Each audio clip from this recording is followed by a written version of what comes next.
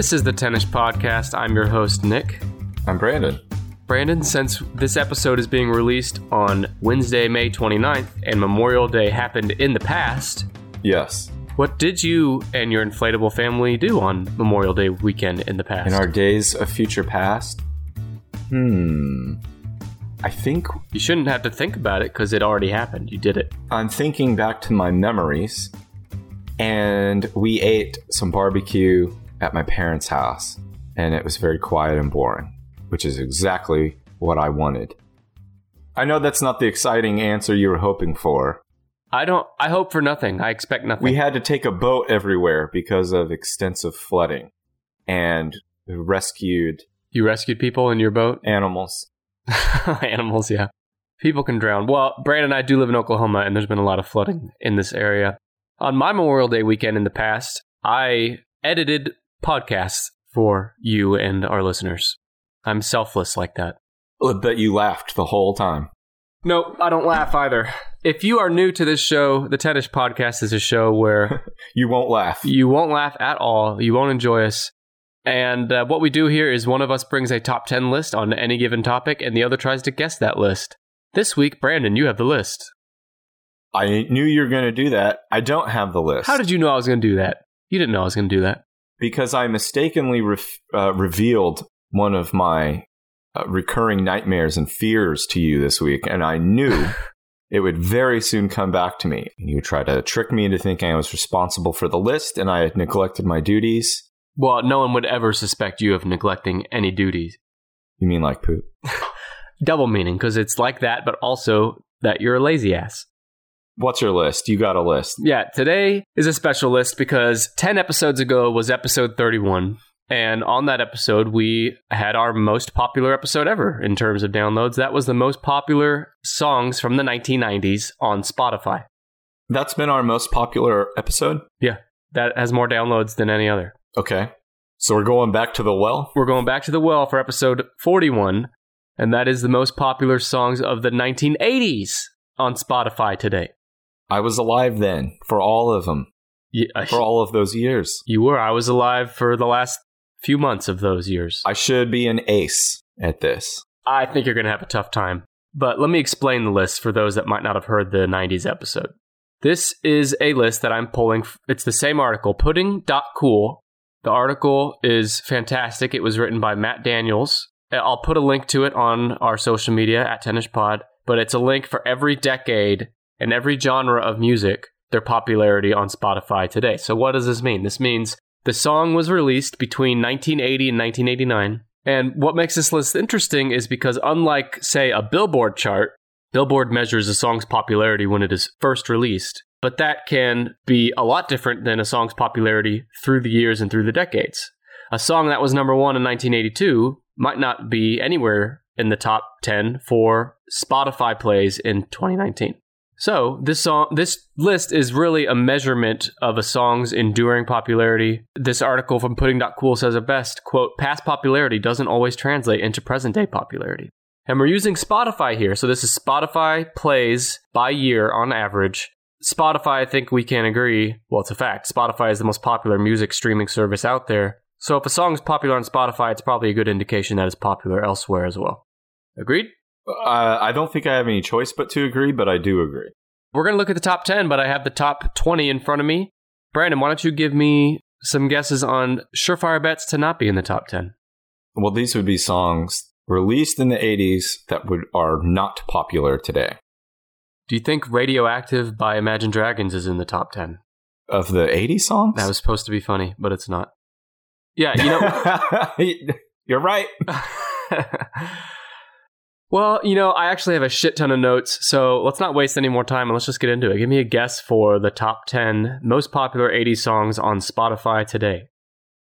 I'm going to start with Don't Stop Believin' by Journey. You know, I really hate you. You really piss me off. Is it number one? Why do you have to... It's much easier for me to guess this list by starting with the most obvious and then trying to understand what sort of trends might lead to the other answers. Don't Stop Believin' by Journey is number one. It came out in 1981. Its annual Spotify plays 50.9 million. Just about 51 million times per year the song is played on Spotify. It's from the Journey album Escape. Here's what's really fascinating is this is not even the most popular Journey song according to Billboard. And again, Billboard ranks a song's popularity when it's first released. Can I guess their most popular song according to Billboard? Yeah. Is it, I'm trying to think. It's Open Arms. Oh, it's not. Oh, Open Arms. Yeah, I thought it was the one, I think is it called Desperate Hearts or Separate Ways? No, Open Arms is the one that has this repeating melody, bum, bum, bum, bum. I don't know why, but ever since I was in high school, every time that song comes on the radio, I sing, bitch ass wiener, bitch ass wiener. Bitch ass wiener. This is beautiful. I will do it throughout the entire song, and then at the end, when the song really takes off and he starts singing, whoa, we like have a duet going with him singing whoa, and me singing bitch ass wiener. We're all very impressed with your lyrical genius. Bitch ass wiener, you singing that is a good out of context snippet for me to submit to our next Brandon Bloopers bonus episode. Great. Don't Stop Believin', according to Billboard, was the 5th most popular Journey song at the time of release, but it's number 1 of all of the 80s on here. Don't Stop Believing is 25% higher than the number 2 song on this list. It has a huge lead. Mm-hmm. It's more popular than the 90s number 1 song, Nirvana Smells Like Teen Spirit, by just about 200,000. Yeah. On all of Spotify, any decade, any song ever released, it's the 4th most popular song on Spotify. Well, I'm not surprised because I think it's frequently played in I remember, I'm ready for the jokes, but I remember being young in the early 2000s. Wow. And just after the series finale of Sopranos aired, you're going to ruin it. I have this as a note. Yeah, I think that the series finale is probably a big reason why that song became popular again. Yes. Which is strange because I think there's a lot of people who enjoy that song that still don't associate it at all with the Sopranos finale. But anyway, I remember being at a bar and that song coming in and people being... I thought you said you were young. How old were you in this bar? Oh, 23, 24. 14? Okay. But anyway, people were singing it, and they weren't. I just remember it wasn't the kind of people that I think would have been singing it because baby boomers also love this song. Yeah, and we know how much you love baby boomers. Yeah, it's highly associated with my favorite TV show of all time, The Sopranos. Tell us about The Sopranos for the people at home who aren't familiar with Sopranos. For the folks at home, in 2007, the song gained press coverage and a sharp growth in popularity for its use in the famous final scene of HBO's The Sopranos. Steve Perry, the frontman for Journey, was initially hesitant to allow the song to be used in The Sopranos, but later agreed. Digital downloads of the song soared following the episode's airing, and the exposure motivated the band members to overcome the struggles they were having at the time and find a replacement lead singer after Perry's departure. Yeah, the overcome the struggle of no one wanted to hear their music anymore. And I love the fact that Steve Perry almost didn't allow it in. Like, Steve, it's decisions like that got your ass kicked out of Journey. But Brandon, what about artistic integrity? He still has the same hair he had in 81, so he does have some amount of artistic integrity. I have some other funny facts about this song. The title of the song came from something keyboardist Jonathan Cain's father frequently told him when he was a struggling musician on Sunset Boulevard, ready to give up because he was not having success in the music industry. Each time he would call home in despair, his father would tell him, "Quit being a dinosaur and get a fucking job." What? A dinosaur? That's from Step Brothers. His father actually told him, "Don't stop believing or you're done, dude." A lot of these notes came from our friends at Wikipedia, by the way, listeners of the show. Now, here's my favorite note. While the lyrics mention being born and raised in South Detroit, can you hear that part in your head? Yeah. Born and raised in South Detroit. There is actually no place in the Detroit, Michigan area called South Detroit. The location south of the Detroit city is actually the Canadian city of Windsor. Steve Perry has said, "I tried North Detroit, I tried East and West, but it didn't sing. South Detroit sounded so beautiful. I love the way it sounded. He's right.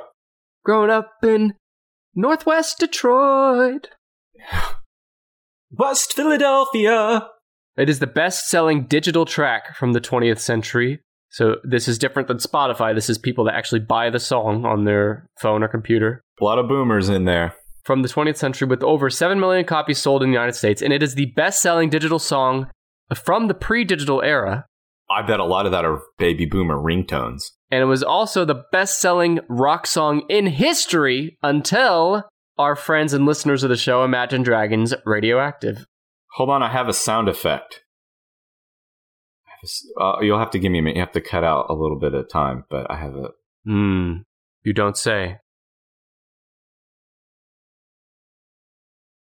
This is great. This is the sound of your dad falling asleep in his chair in the other room, but his phone starts ringing.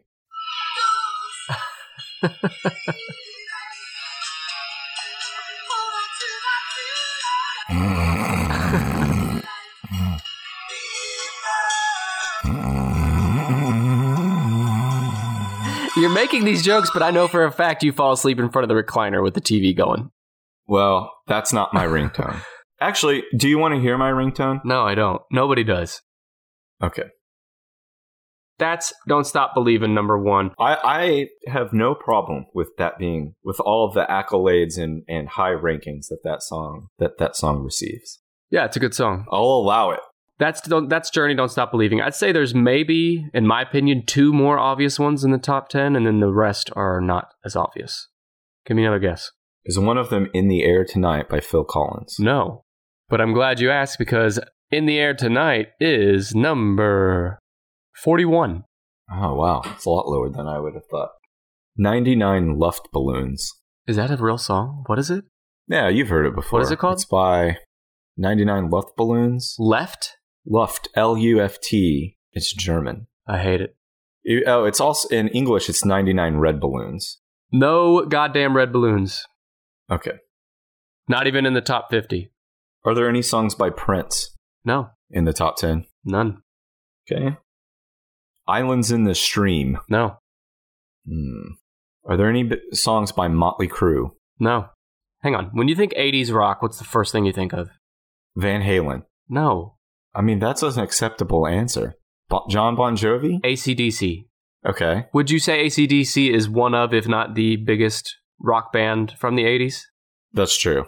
They're not in the top 20. Really? Back in Black? No, none of it. They're not in the top 50. I couldn't believe that. I thought Back in Black would be like number 2 or 3. So far, I don't understand this list, but now I'm starting to guess there's probably a lot of pop songs. The highest Van Halen song is number 23, which is Jump. One of the worst ones. I would say that the top 20 here is, I mean, it's a good mix of pop and rock. More one-hit wonders than in the 90s list. Or one-hit wonders. There's still a lot of big names in here. In fact, there's the biggest name that you haven't got yet. I was going to say, there's got to be a Michael Jackson song. Is it Thriller? Thriller is number 10. 10. That's surprising, right? I thought it'd be 2 or 3 or 1. Yeah. Thriller has been played on Spotify 24 million times per year. Compare that to Don't Stop Believin', which had 50 million. So over twice Thriller, which is crazy. It's from the album Thriller. The single came out in 1984. And kind of like Journey, I had always been under the impression that Thriller was Michael Jackson's most successful song ever. It wasn't? No. Billboard had it at number 4 at the highest. Beat it. Hang on, let me talk to you about goddamn Thriller. Okay, tell me about Thriller. Thriller, the album Thriller, is the best-selling album of all time in the world, with over 66 million units sold. I believe it. Thriller, I also thought was the lead single from the album Thriller, but it's the last single. It's the 7th and final single from the album. 7 singles. Yeah. It's almost like a Taylor Swift song where all but one song is a single. Or a Taylor Swift album, I mean. The Thriller music video is extremely famous. It premiered in December 1983. In the video, Jackson becomes a vampire and performs a dance routine with a horde of the undead. He does not become a vampire. I don't know. I said zombie. Did I say vampire? You said vampire. I meant zombie. I don't know why I said vampire. Well, first he becomes, I think it's supposed to be a werewolf, but he looks an awful lot like a kitty cat. at the beginning of the video, there's a movie within a movie at the beginning. Yeah. That part where he wolfs out and turns into a werewolf. Yeah. Is like the scariest thing my kindergartner has ever seen. A couple years ago, I showed him that music video, and we didn't make it past like the first 30 seconds before he covered his eyes and screamed. So I've actually watched that video within the last week because I showed it to the baby to see if it scared him too. Yeah, you're a good dad. And it didn't. He's a much braver baby. Are you as bad of a father as you are a sidekick host? Equal. You're equally as bad? Okay. The Thriller music video has been inducted into the National Film Registry as culturally, historically, or aesthetically significant. Not to my kid. The video was responsible for doubling the sales of the album Thriller, and the music video was sold on VHS, which is crazy. It's like a 10-minute video, sold on VHS. Mm-hmm. It became the best-selling videotape ever at the time it was released. Do you remember that it starts out with the video starts with a message from Michael Jackson? No. Because of his strongly held personal beliefs, he wants to express that he does not believe in the occult. There's a message if you just go What does he say? I'll go look it up. It's on YouTube. Before the video airs, there's a screen that says, "Due to my strong personal convictions, I wish to stress that this film in no way endorses a belief in the occult." Michael Jackson. He says Michael Jackson? Well, that's him signing it. Okay. At the end of the video. Quote himself. Yeah, the signature on the quote. He should have been more concerned about people worrying that he was monkeying with kids. Rather than that he was a fucking zombie. Yeah, I was afraid we would have to talk about that.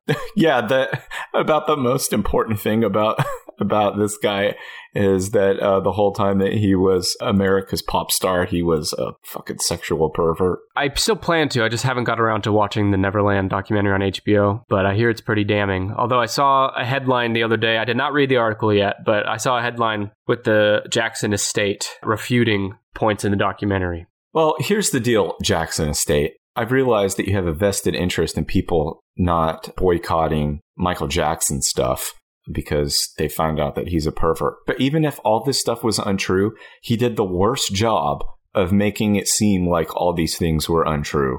It's like if somebody didn't commit a murder, but they walked around wearing bloody gloves all the time and a ski mask. Were you talking about what I wear when I mow the lawn? And then they were like, I don't understand why people keep thinking I'm a murderer. Yeah, it's because you constantly made it seem like that's who you were, even though it was incredibly easy to not do those things. Like you and the hot dog. Whatever. Even if you not eating the hot dog in the airport is not true, even if it's not true. It's not. You sure do a bad job of making everyone think it's not true because of how disgusting you are. We need to get back to this list. Can I give you a Brandon's bullet about Thriller? Sure. The people doing the Thriller dance with them, the other zombies that rise from their graves, are also extras during the parade near the end of Ferris Bueller's Day Off. The dance that the people are doing in downtown Chicago when they're doing coordinated dance is the Thriller dance. There are people who also danced for the Thriller video. I guess they only know one dance. Or John Landis was like, hey, that one thing that you did that was famous, just do it again. They're like, we're professional dancers. I could do ballet, I could do hip hop, I could break dance. It's like, no, do the one we like, do the zombie dance. Well, it's just like an actor getting typecast. Yeah, they're stuck being zombies even in the Landis universe. I'm sorry, I said John Landis, it was John Hughes, even in the John Hughes universe. Yeah, I mean, I know we all know off the top of our head the differences between John Hughes and John Landis. John Landis directed the Thriller video. John Hughes wrote and directed Ferris Bueller's Day Off. Got it. Thank you so much. Thank you from the bottom of my heart. You mentioned people possibly boycotting Michael Jackson because of these allegations against him. Yeah. I have a note here that the song Thriller has continued to chart on the Billboard Hot 100 in the years and decades since. In fact, it reached number 31 as recently as 2018. That's a good Halloween song. Yeah. All this stuff still doesn't make it a bad song. No, of course not. It's more due to Quincy Jones than a sexual pervert. Right. Quincy Jones wrote the song. So Michael Jackson, he is the only artist in the top 10 to appear more than once. What other song do you think is on here? Beat It. Beat It is number 9. Thriller was 10, Beat It is 9. Thriller had 24 million Spotify plays, and Beat It barely, quote, beats it, right? Awful. With 24.9 million plays. It's from the same album. It did rank number 1 on Billboard compared to number 4 for Thriller. We should just switch all of the files that the radio uses or the online files for Beat It with Weird Al's Eat It, because it sounds the same, so it's still a jam. We don't want to be reminded about the sexual abuse while we're trying to jam, so we'll listen to Eat It and we'll laugh and jam. Okay, I'll see if I can make that happen, Brandon. I'll make some calls after this recording is done. Is that all right? Laughing and jamming. Beat It won the 1984 Grammy Award for Record of the Year and Best Male Rock Performance. It was covered or parodied by Fall Out Boy, Fergie, What the fuck? Weird Al, and countless others. Yeah, countless. Do you know who plays the guitar solo on Beat It? That's the next note. Eddie Van Halen, who did it free of charge. Hell yeah. This is a quote from Wikipedia. The engineers were shocked during the recording of Van Halen's solo to discover that the sound of his guitar had caused the monitor speaker in the control room to catch fire, causing one of the engineers to exclaim, "This must be really good!" Should have said, it's lit! This solo is lit AF. I did not know that. That's awesome. That's definitely an Eddie Van Halen move. I didn't realize you were such a Van Halen fan. I only like Eddie Van Halen and the guitar playing. I don't care anything about David Lee Roth and Sammy Hagar. Well, I like Sammy Hagar as a character that's just in the world, but I don't care anything about him musically. Okay. Speaking of characters in the world, the music video for Beat It helped establish Jackson as an international pop icon. The video was Jackson's first treatment of black youth and the streets. Both Beat It and Thriller are notable for their mass choreography of synchronized dancers, a Jackson trademark. And one more note about the video. Michael Jackson financed the video out of his own pocket, $150,000 to produce the video after CBS refused to finance it. I wonder why. You know another Jackson trademark? Beating it? Do you want to go ahead and get it off your chest? Something about sexual abuse? Yeah, sexual perversion. Okay. My last note on Beat It is shortly after its release, the song Beat It was included in the National Highway Safety Commission's anti-drunk driving campaign. What? Like to beat a breathalyzer? Drinking and driving can kill a friendship. And Jackson collected an award from President Ronald Reagan at the White House in recognition for his support of the campaign. Reagan stated that Jackson was, quote, proof of what a person can accomplish through a lifestyle free of alcohol or drug abuse. Okay. So you can free of alcohol and drug abuse, but not free of sexual abuse, I suppose. Well, no, it was rife with drug abuse. I guess that's true, too. His life was rampant with... One might say that he died of drug abuse. I think that's unfair to say. Some think it's unfair, some say truth. Well, there's one more Michael Jackson song in the top 10. Do you want to guess? Billie Jean. Billie Jean is number 2 in the top 10. The Beat It and Thriller were in the 20s on the millions Spotify plays. Billie Jean is just under 41 million, a big jump. It is Michael Jackson's most successful song by any measurement. It was number 1 on the Billboard charts. It spent 25 weeks on the Billboard charts, and it spent 7 weeks at number 1, which is almost unheard of. Most songs, if they even reach number 1, only last 1 week. Billie Jean lasted 7. It also introduced a more paranoid lyrical style for Mr. Jackson, a trademark of his later music. The lyrics describe a woman, Billie Jean, who claims that the narrator is the father of her newborn son, which he denies. It wasn't. Jackson has said the lyrics were based on groupies' claims about his older brothers when he toured with them as the Jackson 5. That I believe. Because one of the things I've heard about different types of abuse he suffered was his brothers, who were older teenagers at the time when they would be on tour at the Jackson 5, they'd bring groupies back to their rooms and lay down on top of them in the dark with little Mikey in the same room. That's part of why he grew up to be a sexual pervert. If you ever read about Michael Jackson's childhood, it's not hard to see how he turned out the way he did from his brothers and his father. Yeah, it's pretty nasty stuff. I remember seeing a video. I don't remember the exact words said, but when Michael Jackson died at his funeral, it was televised, and they interviewed his father, and his father, within like the first sentence, was plugging some other musical act he had been working with and managing, instead of talking about his son at his funeral. I found a new musical act to manage by beating about the head and shoulders with a leather belt. Oh, God. This is depressing me. That's what I'm here for. Jackson had reworked the song Billie Jean for the Pepsi Generation commercials. During the filming of the second commercial, a firework in the rear of the set was prematurely detonated. I like using the word detonated for a firework. Premature detonation is a problem that sexual pervert had. It set Michael Jackson's hair ablaze. The incident necessitated reconstructive surgery. I'm sure that's the only reconstructive surgery he had. On his face for 30 years.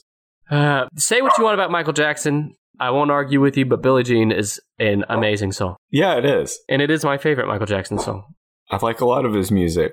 I just also know that he's a sexual pervert. Yeah. Michael Jackson has 3 in the top 10. He also has number 12 with Man in the Mirror. Uh-huh. So because you got Michael Jackson, you've gotten 4 out of the top 10. Congratulations, Brandon. You did it. I know. I'm good. Really good at this. You're great. You're so great at this. Give me another guess. Girls Just Want to Have Fun. No. Girls Just Want to Have Fun is number 37. It's coming to me. Wait, the hot dog that you're bringing forward to your mouth via your hands, or something, or a song you're trying to guess? Total Eclipse of the Heart. No. Number 24. Pour Some Sugar on Me. No. Number 35. Let me tell you some big names that I was surprised were not in the top 20, or much less the top 10. Okay. AC/DC. Mm-hmm. Pink Floyd. Right. Van Halen. Metallica. The highest Metallica song is One at number 38. Black Sabbath. Def Leppard. Foreigner. Madonna. Like a Virgin's not on here. Not even in the top 50. No Prince. No Janet Jackson. No Whitney Houston. No Eagles. I need to be thinking about more one-hit wonders, right? There's one-hit wonders, and there's also some big names. Are there any songs by Billy Joel? No. Sledgehammer by Peter Gabriel. Nope. Are there any other Peter Gabriel songs? Nope. Time for a hint, I think. There is a song in the top 10 that is tied extremely closely with a very famous movie. Ghostbusters. It's not Ghostbusters, it's a different movie. Is it Don't You Forget About Me? No, that's a good guess, though. Old Time Rock and Roll? No. Oh, is it Danger Zone? No. I think these are good guesses. No, they are. I've like forgot about a lot of these till you said them. This song, I'm reading you some notes, see if you can guess it. This song was recorded at the request of the star of this movie after Queen denied him permission to use Another One Bites the Dust. After Queen denied him that, this person asked this artist to make this song. The song was nominated for the 1982 Academy Award for Best Original Song. The song was also nominated for the 1983 Grammy Award for Song of the Year. That's all the hints I can give you for now. Came out in 1982. Give me one last good guess and then I'll give it to you. Came at the request of a star. The star, writer, and director. Oh, star, writer, and director. Oh, God. It also features Hulk Hogan. Oh, it's Eye of the Tiger. It's the Eye of the Tiger. It's the thrill of the fight. Da, da, da. Eye of the Tiger by Survivor. For Rocky 4. No, Rocky 3. Oh, right. Yeah, Eye of the Tiger was Rocky 3. What number in the top 10 do you think this song is? Gotta be 4 or 5. It's 3. Now, here's what surprises me about this. I know this song is reused all the time in movies, TVs, commercials. I would not think it's something people want to listen to on their Spotify playlist, but I guess I'm wrong. So we have to take into account with this are people using Spotify personally. There's people who use it and are listening in headphones and listening to stuff that they may not admit to everyone that they're listening to at the gym. And I bet Eye of the Tiger is one of those ones who are like, I know it's kind of lame, but every time I listen to this, I get all pumped up for the gym. I think there's a lot of that. And so far, most of these songs are also songs that you could put on a public playlist for like a sporting event or just any sort of event where you have a large crowd of people and you have to play music that everyone can know and enjoy. So far, all of these fit on here that from like kids to old people can listen to them and to some degree enjoy them. Survivor's Eye of the Tiger has been played on Spotify 34.2 million times per year. It ranked as high as number 1 on Billboard. In fact, it ranked for 6 weeks at number 1. And I have some very interesting political notes about this song. Oh, yeah, because politicians keep using it. Which, by the way, I'm just surprised. It's a song that makes white people feel strong. Yeah, I've got the eye of the tiger. I'm going to get these taxes done with my tiger eyes. I got some of the whitest gentlemen in the world that are being sued by Survivor. Survivor in 2012 sued Republican presidential candidate Newt Gingrich. He used Eye of the Tiger without authorization as entrance music at his political rallies. Eye of the tiger and ass of a rhino. You'd think these a lot of these guys, well, all of these guys are rich political assholes. You'd think they would know you can't use a song without permission. And that most artists besides like Ted Nugent and Kid Rock are probably not going to grant them permission because they're old, white, crusty lamos. I mean, even regardless of their political positions, they're fucking lame as hell. They're just dorky. I know what I'll do. I'll play Eye of the Tiger at my political event and we'll get all fucking pumped up. Republican candidate Mitt Romney also sued. And last but not least, in 2015, Governor of Arkansas and Republican presidential candidate Mike Huckabee, listener of the show, he was sued for using Eye of the Tiger at a political rally without their permission. This rally in particular took place in September 2015 when Kim Davis, remember her? Kentucky County Clerk, who was released from jail after spending 5 days there for refusing to issue marriage licenses to same-sex couples in Kentucky. Do you remember that? Yeah, I remember. Mike Huckabee stood with her, and there was a rally at her release where they played Eye of the Tiger because of what an inspiration she is. To homophobes. Yep. We need to be clear about who her inspiration was provided to. People who are deathly afraid of things that aren't exactly like them. It was reported that Huckabee had agreed in a confidential out-of-court settlement to pay $25,000 in compensation. A small price to pay for lifting up on a pedestal the beacon of homophobic inspiration that is Kim Davis. For just getting a bunch of old people pumped up. You know, that song was playing as like 78-year-old people shuffled their way back to their Buicks to go home. God, we gotta get out of here. They're blowing all this rock and roll at us. That's Eye of the Tiger. Okay. Is there anything by... I said there's no Whitney Houston. Is there anything by a female artist, a solo female artist, or a female band? Yes. Blondie? No, I'll be honest. I mean, apparently this is a hit, but I looked it up and I couldn't even remember hearing this song before. But it's on the top 10. Is it by Wilson Phillips? No, it's a solo artist. It was from her self-titled 1988 debut album. It gained a lot of traction recently for her appearance on the Nelson Mandela 70th birthday tribute. Oh. Was the catalyst for the song becoming a top 10 hit in the United States. It was nominated for 2 Grammy Awards in 1989. It tells a grittily realistic story of a working poor woman trying to escape the cycle of poverty. And it ranked number 167 on Rolling Stone's 500 Greatest Songs of All Time list, the highest ranking song both written and performed by a female artist. And this was off of a debut album? Yes. Or a self-titled album? Self-titled debut album. Oh, well, I was going to say Aretha Franklin, but that wouldn't be. Tracy Chapman, Fast Car. Well, Tracy Chapman makes sense. I wasn't thinking about the song Fast Car. Yeah. Came out in 1988. I got really hung up on the Nelson Mandela connection. Yeah, she performed there, and that gave a huge resurgence to this song. Number 4? Yeah, number 4, a 32 million Spotify plays. Yeah, this song is just not on my radar either. Sorry, Tracy. Sorry, Tracy Chapman. No offense. Offense intended. So I have 4 left. Big mainstream band in the top 10. It's not Bon Jovi? It is Bon Jovi.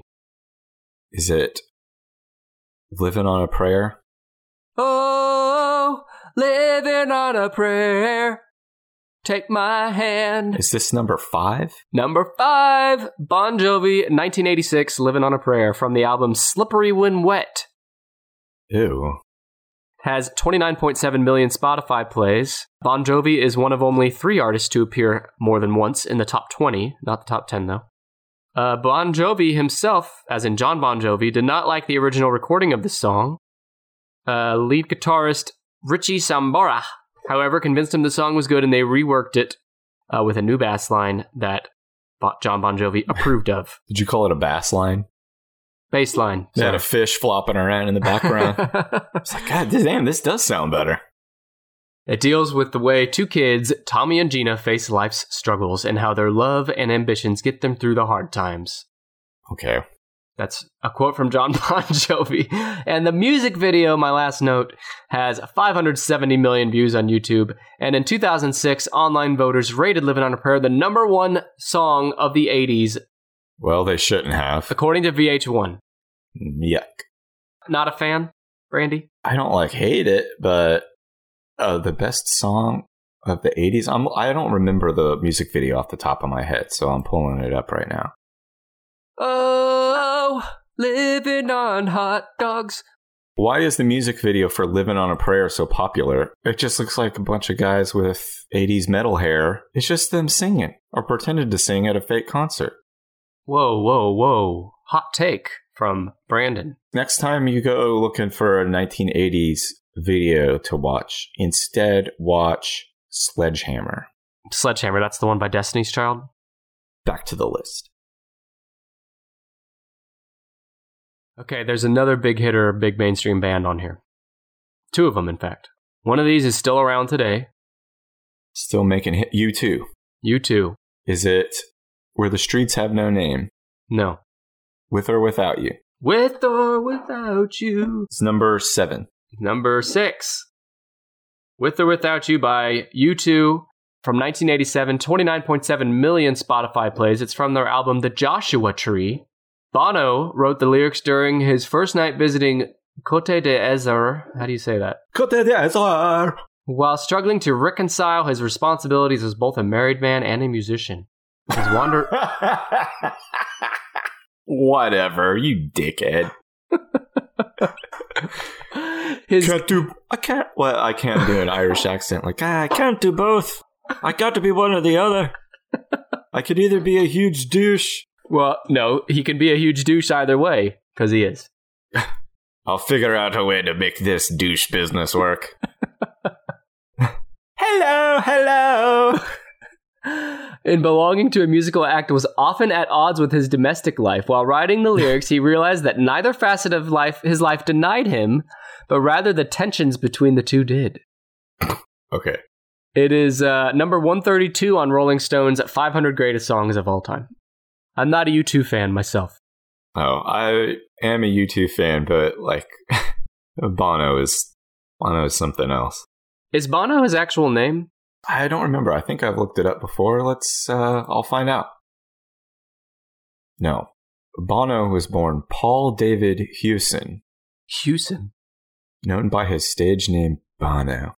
Well, I mean, as far as stage names, his is a lot more palatable than The Edge. His name starts with the. His name was David Howell Evans. They both had just very sort of kind of little Irish guy names that didn't sound too badass. I'm like, let's call ourselves Bono. And what are you going to be? Fucking The Edge. I hate The Edge, that name. My friend Trey pointed out he was watching a live performance of U2 performing, because we had wondered how do they refer to The Edge when they're speaking to him. Like if I wanted you to pass the hot dog, I would say, Nick, please pass the hot dog. Do they say, The Edge, please pass the hot dog? In this concert, it was like the best way to describe what a D-bag Bono is and also answer our question. Bono was kind of brushing his hair out, away from his ears, and he says, "We're restless spirits, aren't we, The Edge?" Oh my God. And the Edge just nodded solemnly. Yes, yes indeed. I, David Howell Evans, also known as The Edge, is a restless spirit in a beanie. I need to look at The Edge. I can't even picture him in my head. Like most restless spirits, I wear a beanie. And I wear tinted sunglasses. Oh, that's The Edge? I was expecting someone badass looking. This guy looks like an uncle. He's a little old man in a beanie. What the hell? 2 more left. You said there's another big mainstream band. Yes. Is it rock and roll? Yes. We know it's not Van Halen. They have a guitarist that also has a stage name. Guns N' Roses, and the song has got to be November Rain.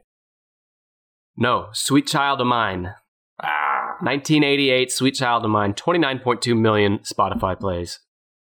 What number is it? 7. It's from their album Appetite for Destruction. It is Guns N' Roses' only #1 single on the Billboard Hot 100. This is a fucking hard song on Guitar Hero 3. Guitarist Slash. What's Slash look like? I think I thought Slash is was kind the of Edge. Slash kind of looks like a goober too. Yeah, goober. And his hat, which sucks. You don't like his hat? Don't like his hat. I love that hat. He looks like a fucking sorcerer. Well, I've been completely derailed here. Let me go back. Oh shit, Slash got fat. Slash said that the song turned into a huge hit and it now makes me sick. I mean, I like it, but I hate what it represents. There's something about these 80s hair band dickheads, the way that they like talk and just shit on stuff with no problem at all. I kind of respect. Yeah, a song that's made me millions of dollars. I'm fucking sick of it. Makes me sick. Yeah. To make Sweet Child of Mine more marketable to MTV and radio stations, the song was cut down almost a full minute for the video radio edit, with much of Slash's solo removed. This drew the ire of the band, including frontman Axl Rose, who commented on it. He said, "I hate the radio edit. It's missing the best part, the solo. There's no reason for that to be missing except to create more space for commercials so the radio station owners can get more advertising dollars." He's not wrong. No, Axl Rose is many things. First and foremost is probably an asshole, but he's also right a lot of the time. Right as rain. Right as November rain. He's not right on time for a concert. Is he known for being late? Guns N' Roses are known for being late, but a lot of it, I think, is specifically due to Axl. You know, I saw an Alice in Chains concert a few years back, and it was so refreshing because there was no opening act, and the band showed up right on time. Like, right at concert start time, the band walked out on the stage and just started playing. I fucking love that. I've been to a few like that, too, where they come out right on time, and they're like, it's business time. Yeah, I don't like those concerts. I've been to a few. Metallica was one recently where there's an opening act, and then it's like over an hour between the opening act and the band coming out. And I don't get it. I mean, you've known you've had this show to do all day. All day. Metallica, put your pants on and get out here. It was a great show, though. Last one on the list is number 8. Yeah, let me read you 20 through 11. Okay. Number 20 is Bryan Adams, Summer of '69. Yeah. Number 19 is... Hell yeah. Tell me what's number 19. The Final Countdown by Europe. 18 is Take On Me by Aha. 17 is You Give Love a Bad Name by Bon Jovi. 16 is our friends again at Guns N' Roses with Paradise City. 15, Guns N' Roses again with Welcome to the Jungle. 14, Queen. Queen wasn't in the top 10. What do you think their top song was, though, from the 80s on this list? Another One Bites the Dust. Another One Bites the Dust.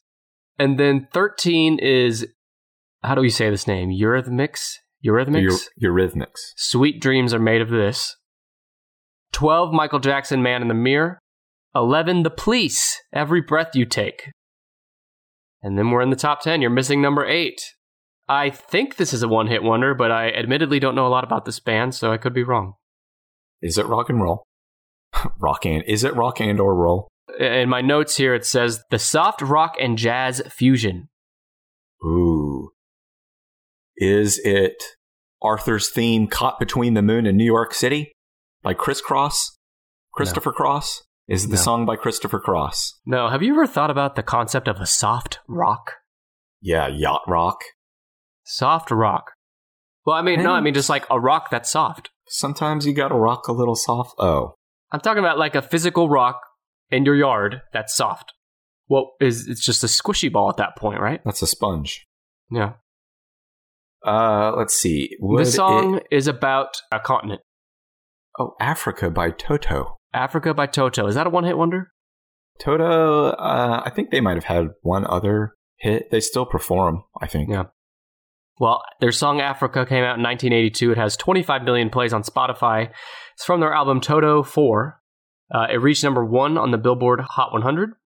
While popular in the 80s and 90s, the song became certified gold in 91 and saw a resurgence in popularity via social media in the 2010s, including a fan-requested cover by rock band Weezer. Yeah.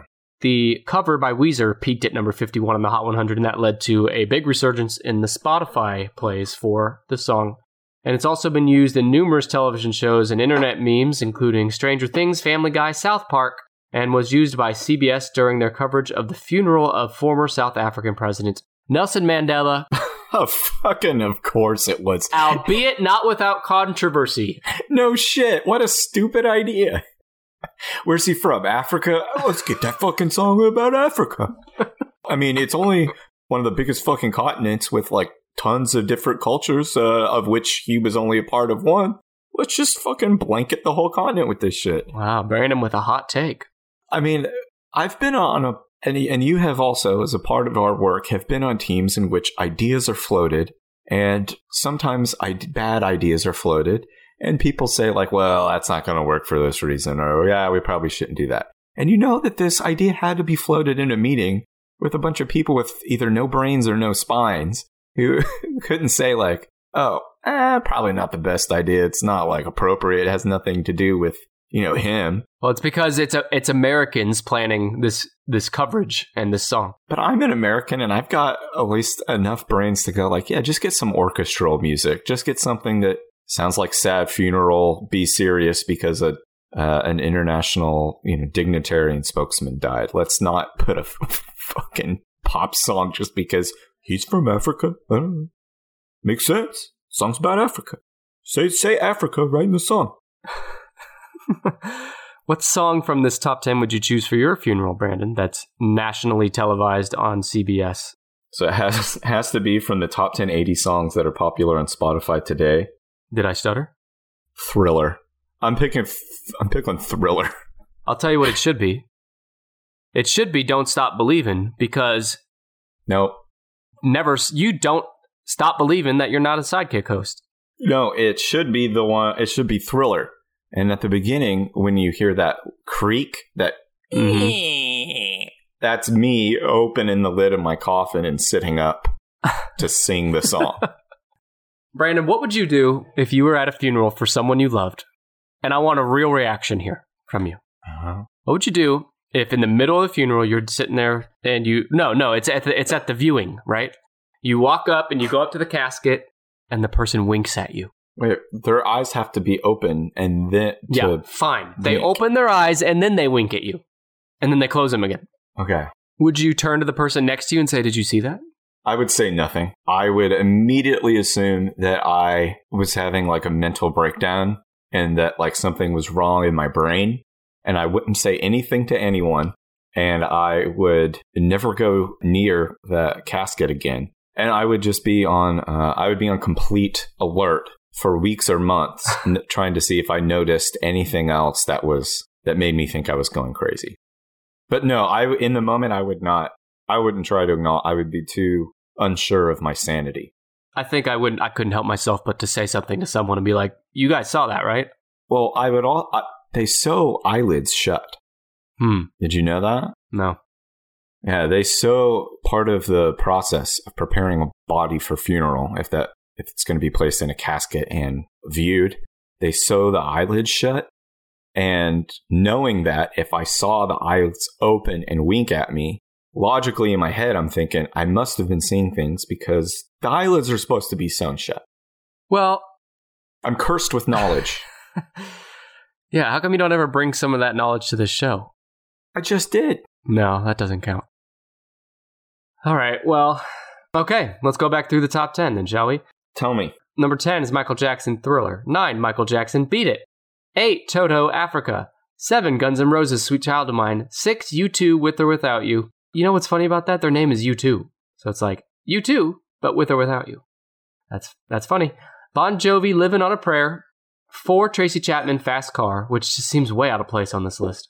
3, Survivor, Eye of the Tiger. 2, Michael Jackson, Billie Jean. And number 1, Journey, Don't Stop Believin', by a huge margin, number 1. Good for you, Journey. I forgot to mention that Mike DeGagny, or Mike DeGagna, of AllMusic, has described Don't Stop Believin' as, quote, a perfect rock song and an anthem featuring one of the best opening keyboard riffs in all of rock. Because when I think of rock, I think of keyboards. Keyboard riffs. Bust out your keytar and start riffing. But you know, none of these are as good as number 2 on the 90s list, which was Mariah Carey's Christmas song. Oh, yeah. Don't say, oh, yeah, like you're not listening to that today. You admitted you had it on your Spotify list, remember? It's on a Christmas list, yeah. But it's one of those ones that I always skip past and keep thinking, I need to remind myself to take this off of there. That's okay. Mariah Carey's fine. She has a great voice. You're allowed to have that on your Spotify playlist and listen to it daily. That's fun. That was your opportunity to say hell of an ass. You didn't say it this episode. The episode's not over, friend. We still have to read iTunes reviews. Let's read them. If you leave us a review on Apple Podcasts /iTunes, we will read it on this show. I don't care what it says. You could say whatever you want about Brandon. I promise you I'll read it. This one comes from FunnyBone9122, who's actually left us a review before. This is an updated one. You know what he says? Uh-oh. If you're not listening to this podcast, just go ahead and unsubscribe right now. Good point. The irony of that, isn't that great? Right. It's so... That's the joke. Yeah. Thank you, FunnyBone9122, but don't unsubscribe right now. Mm-mm. The other one I'm going to read is from our friends at the Quick Bites podcast. They said, I've been listening a lot lately, hopping around episodes, and I feel like you guys are such natural now. In parentheses, no Nick, I'm not screaming at you with my exclamation point, because I always get on to people for doing that. Mm-hmm. Thanks for giving me hope that this podcast thing gets easier and more comfortable. P.S. I will eat a hot dog over an airport trash can with Brandon anytime. I don't do that. Hashtag hot dog Brandon. Well, I'll watch you do it, but I am not participating. You can tweet Brandon, hashtag hot dog Brandon at, what is it? At equal co-host on Twitter. Hashtag hot dog Brandon, hashtag hot dog Brandon, hashtag hot dog Brandon, hashtag hot dog Brandon, hashtag hot dog Brandon. Those don't count as hashtags when you say them verbally. Oh, it wasn't populating tweets every time I said that? Mm-mm. You can also buy your hashtag hot dog Brandon shirt at tennishpod.com/merch. Yeah. Please leave us a review on iTunes and rate us 5 stars too. It really helps our show and helps people find our show. You can also learn more about us and find our episodes anytime at tennishpod.com. You can find us on social mediums at tennishpod. Brandon, our 50th episode is coming up in just a few weeks. Can you believe it? Our diamond anniversary. Our diamond? That's not a diamond. Yeah, it is. No, it's not. Well, diamond's 100, right? No one has a 100-year wedding anniversary. Well, it's not just weddings that have anniversaries, Brandon. Lots of things have anniversaries. I'm looking it up. You're so stupid. You're so shitty. No, the 60th is diamond. 50 is gold. I'm right here. Oh, it is. And let's see what 100 is. There is no one. 70th is as high as it goes. Is platinum. Brandon? No, 90th. Where? 90th is, well, there isn't one in the U.S., but in the UK, it's stone. Yeah, I see that. How could you have a 90th anniversary? If you got married when you were both 13 years old and you both lived to 103. To be 103. Okay. That's not that inconceivable. And in fact, even if you got married at 16 and you could have a 100-year anniversary. And our rose would be a yellow rose or a violet. For 100? No, for 50. We passed rubies, and I didn't get any. I haven't gotten any of these. Well, you fucker. You should have started out with a pearl, and then a garnet. I missed a moonstone. I missed onyx. I missed turquoise and jade. Onyx? That's a Pokemon. Where do you see Onyx? 7th. You missed all these. It doesn't fucking matter now. Do you know what kind of Pokemon Onyx is? Is he black and shiny? Onyx is like a big snake made out of rocks. Is he black? No, he's grayish. Aren't onyx stones black in color? Do you think I know? How many onyx stones do you think I've been given in my life?